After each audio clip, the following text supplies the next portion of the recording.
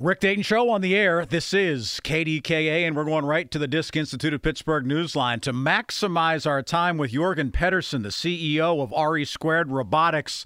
They're one of the rock stars down on Robotics Row. There's so much stuff going on in Pittsburgh that's right under our noses, and you may not even realize that it's there. Jorgen, it's good to have you back on KDKA. How are you?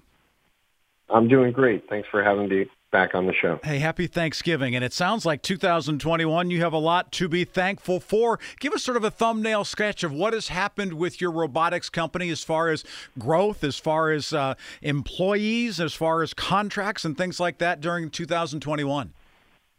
Yeah, a lot's going on. The company's doubled our staff in the last 2 years.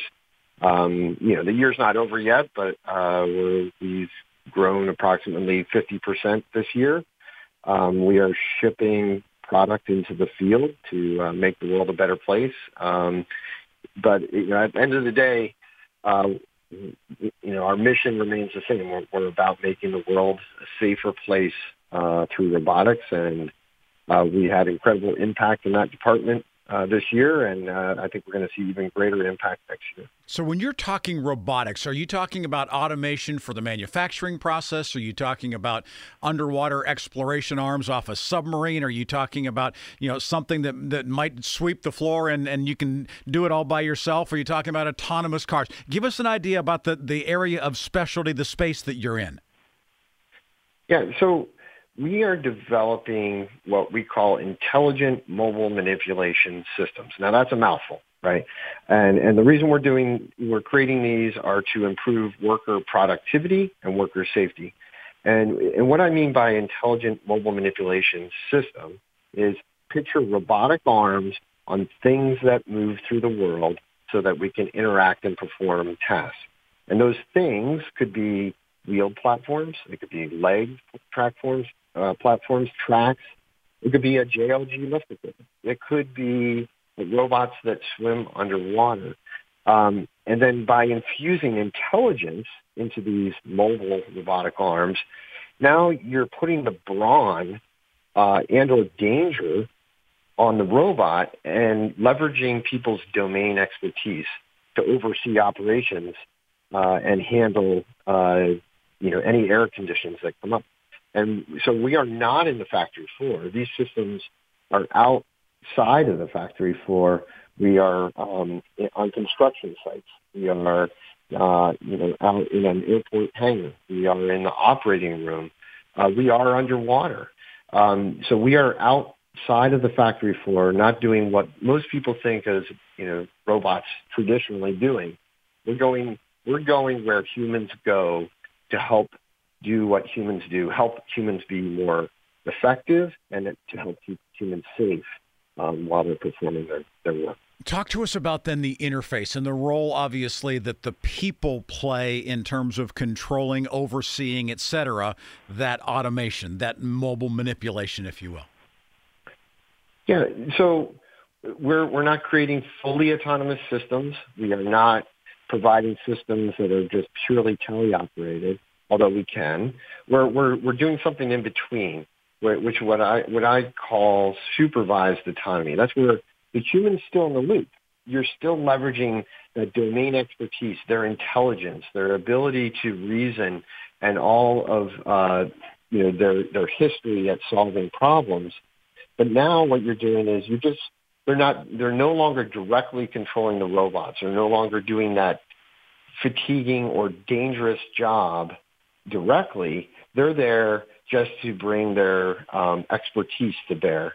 And now what allows you to happen is you could have one worker that's overseeing a fleet of robots, and you're amplifying that person's expertise across multiple systems. And this is really important because I think one thing people don't realize right now is there's a major skilled labor shortage that's permeating the globe. And what we're doing is bringing a solution that allows us to address that acute problem while keeping people safe.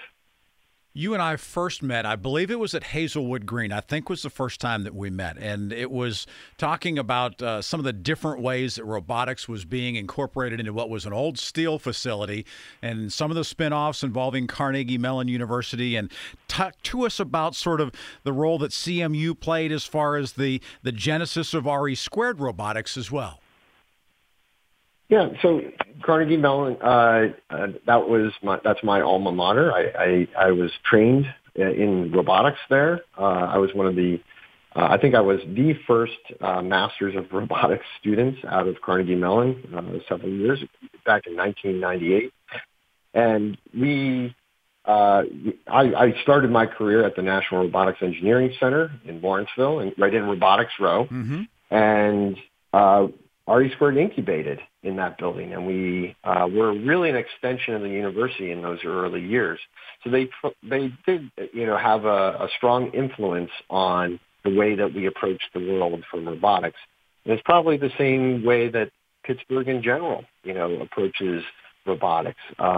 It's about applied real-world robotics. That's what kind of sets this city apart from other places. Is we're really pushing, moving the needle, doing things that haven't been done before, but doing it in an applied and practical way.